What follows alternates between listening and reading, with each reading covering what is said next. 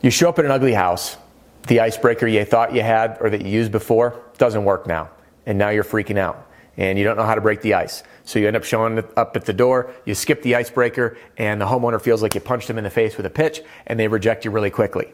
And then you find yourself in those neighborhoods that have, I'm just going to say it because it's the words you use. This is a video in response to your comments. They have ugly houses or houses that reek. You know, the ones that you open the door and you get like wafted in the face with an aroma that makes you want to vomit against your own will. I know, I've been in those houses. So how in the world can you authentically compliment or find common ground or build rapport or engage with customers in an ugly house? Well, guess what? In this video, I'm going to be teaching you exactly that. This video is more than just about icebreakers on ugly houses. In fact, I'm going to be sharing with you the most important takeaway when it comes to building rapport that's going to help you build genuine connections and authentic connections with your customers really, really quickly. Because I know the whole rapport building side in sales, there's like, oh, we know how to build rapport, the FORD acronym. We know that you got to compliment, you know, you got to find common ground. But what ends up happening is people do this from a disingenuine or unauthentic place where the homeowner feels like you're just being a chameleon. Like, you like pizza?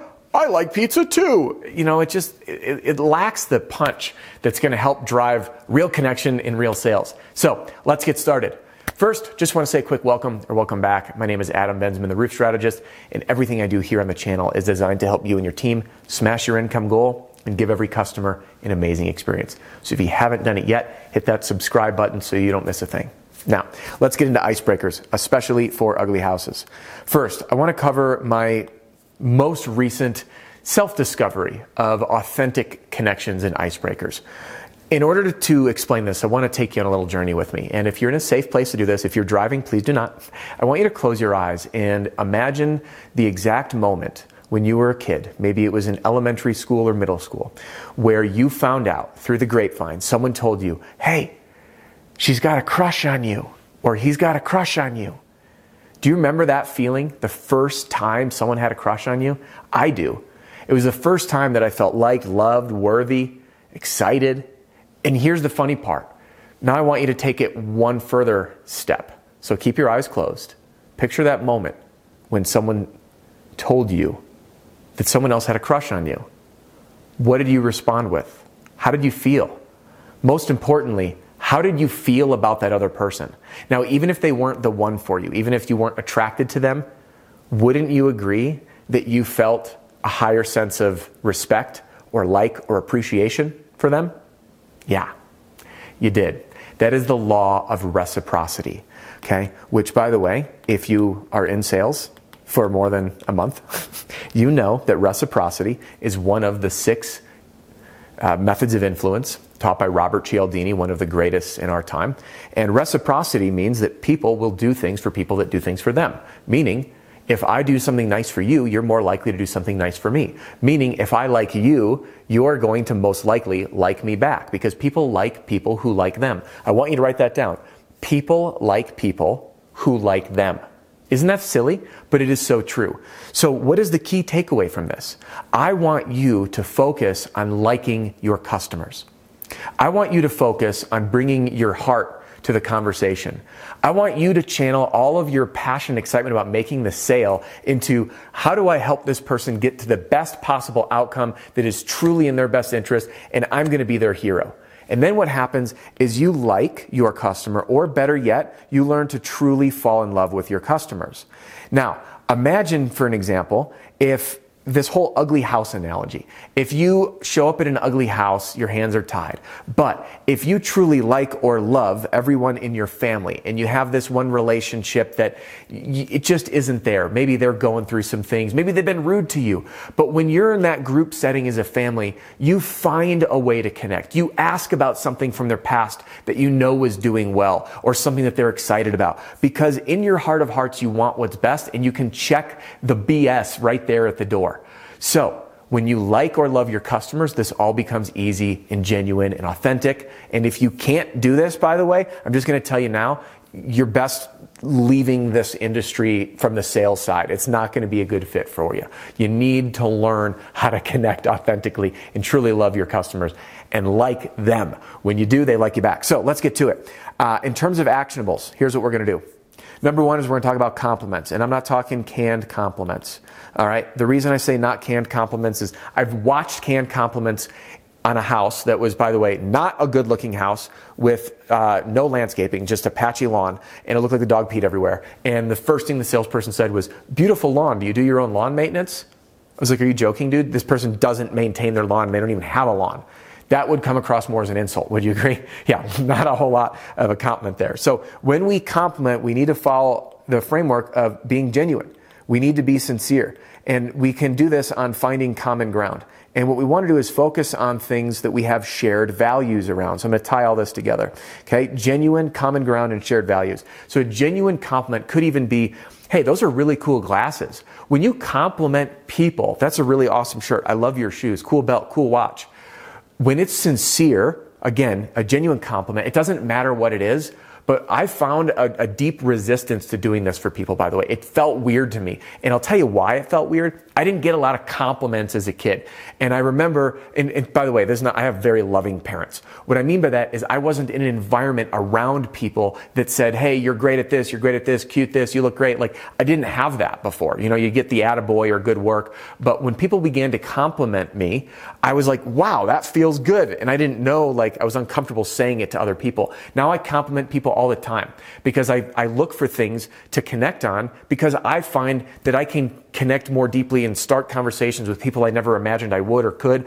And it's just, I don't even think about it anymore. So when you genuinely compliment someone, it makes them feel amazing. And if you resist this, my guess is it's because you're not doing it enough. And once you start doing it, you don't think twice about it. So that's the first piece. Next, finding common ground. Okay, these are things based on shared values. So the common ground and shared values are heavily linked. I want to give you an example. I showed up at this customer's house way back when. She had a vegetable garden. At the same time, my wife, Sheena, and I had a 40 by 20 vegetable garden that consumed most of our free time. It was nuts. So I go to this customer, and I want you to see the difference here. I said, "Great vegetable garden. Looks awesome." Okay, I could stop right there. I want you to gauge now. Genuine, disingenuine. Would you give maybe like a 5? Like, I noticed something. I complimented it. Now, I said, "Hey, is that zucchini? Looks like that one might need to get harvested. If we wait till tomorrow, it'll turn into the size of a baseball bat."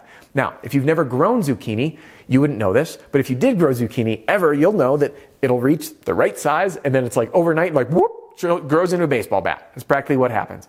So I noticed something, and I used one of the most powerful tools in our arsenal of sales, which is specificity.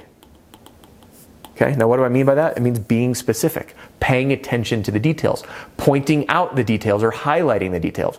And we see this all the time in the news. Does anyone ever just get shot by a weapon? No, they never do. They get assaulted by a black military-style semi-automatic rifle with a high-capacity magazine. Okay, those are details, high levels of details. Now, that level of specificity about the garden showed the customer that I knew what I was talking about. And then we had this nice little sidebar about her vegetable garden. And I later earned her business. Why? Because we spent 3 minutes talking about vegetables before we even talked about the roof. So those shared values and then leveraging specificity. And I'll give you another example. If I walked up to, and I'm going to butcher this because I actually don't know a whole lot about classic cars, but I know a lot of customers have that classic car in the garage or the driveway that you've seen. And if you know about that model year, it's like, "Hey, has that got the 302 in it?" And they're like, "Oh, no, it doesn't. It's got the blah, blah, blah." Like, the minute I start talking about those details, it shows that it's not just like, "Oh, cool car, bro," right? I'm sharing, again, with that common ground and being specific. I'm saying, "Hey, I really am into this too." And it can be on anything in the house. So the house, the person, and I want to leave you with a few actionables to look for. Anything in or around the lawn that shows you what's important to that customer.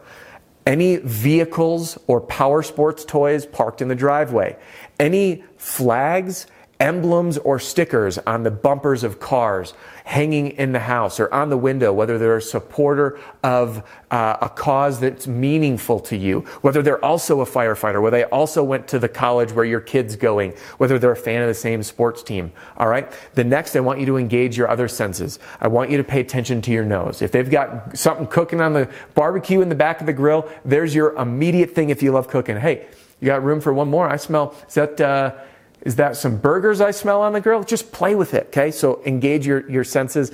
And then the final thing is just to look at the person, connect with them, what they're wearing, how they're presenting themselves. It goes a long way. So there you have it. How to find true ways to connect.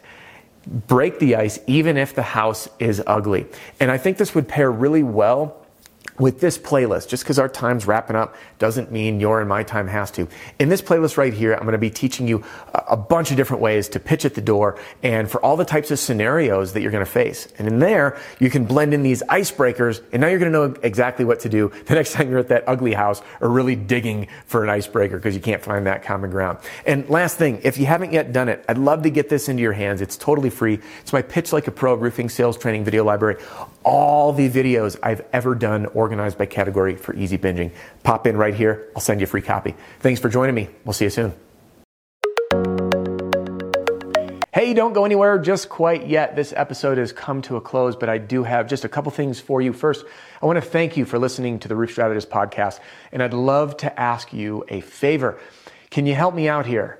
Give a review to the podcast wherever it is that you stream. This helps the podcast grow, get in more people's ears, and help people smash their income goal and give every customer an amazing experience. So good, bad, otherwise, I do keep an eye on these and I want to help, and I do look for video and podcast suggestions. Second, you might be interested in a product or a program to help you grow your business, grow your sales, and achieve, or better yet, smash your income goals. And I'd be honored to help. Many folks don't know where to start, and I want to simplify it for you.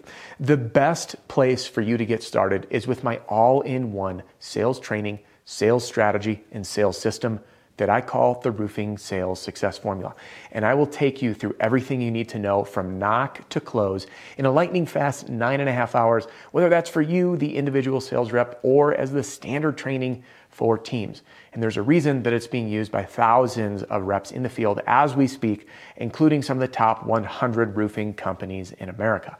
Now, if you are looking for some more ongoing help and support and really looking to fine-tune your infinite game in sales and business, I invite you to join me and my fellow mentors, John Cenac, Deshaun Bryant, Matt Mulholland, and Jim Moline, inside the Pitch Pro movement.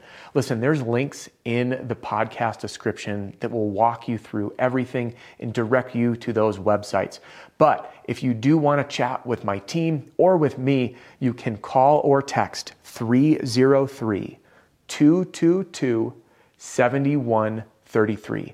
That's 303-222-7133. Thanks so much for tuning in, and I'll catch you on the next episode.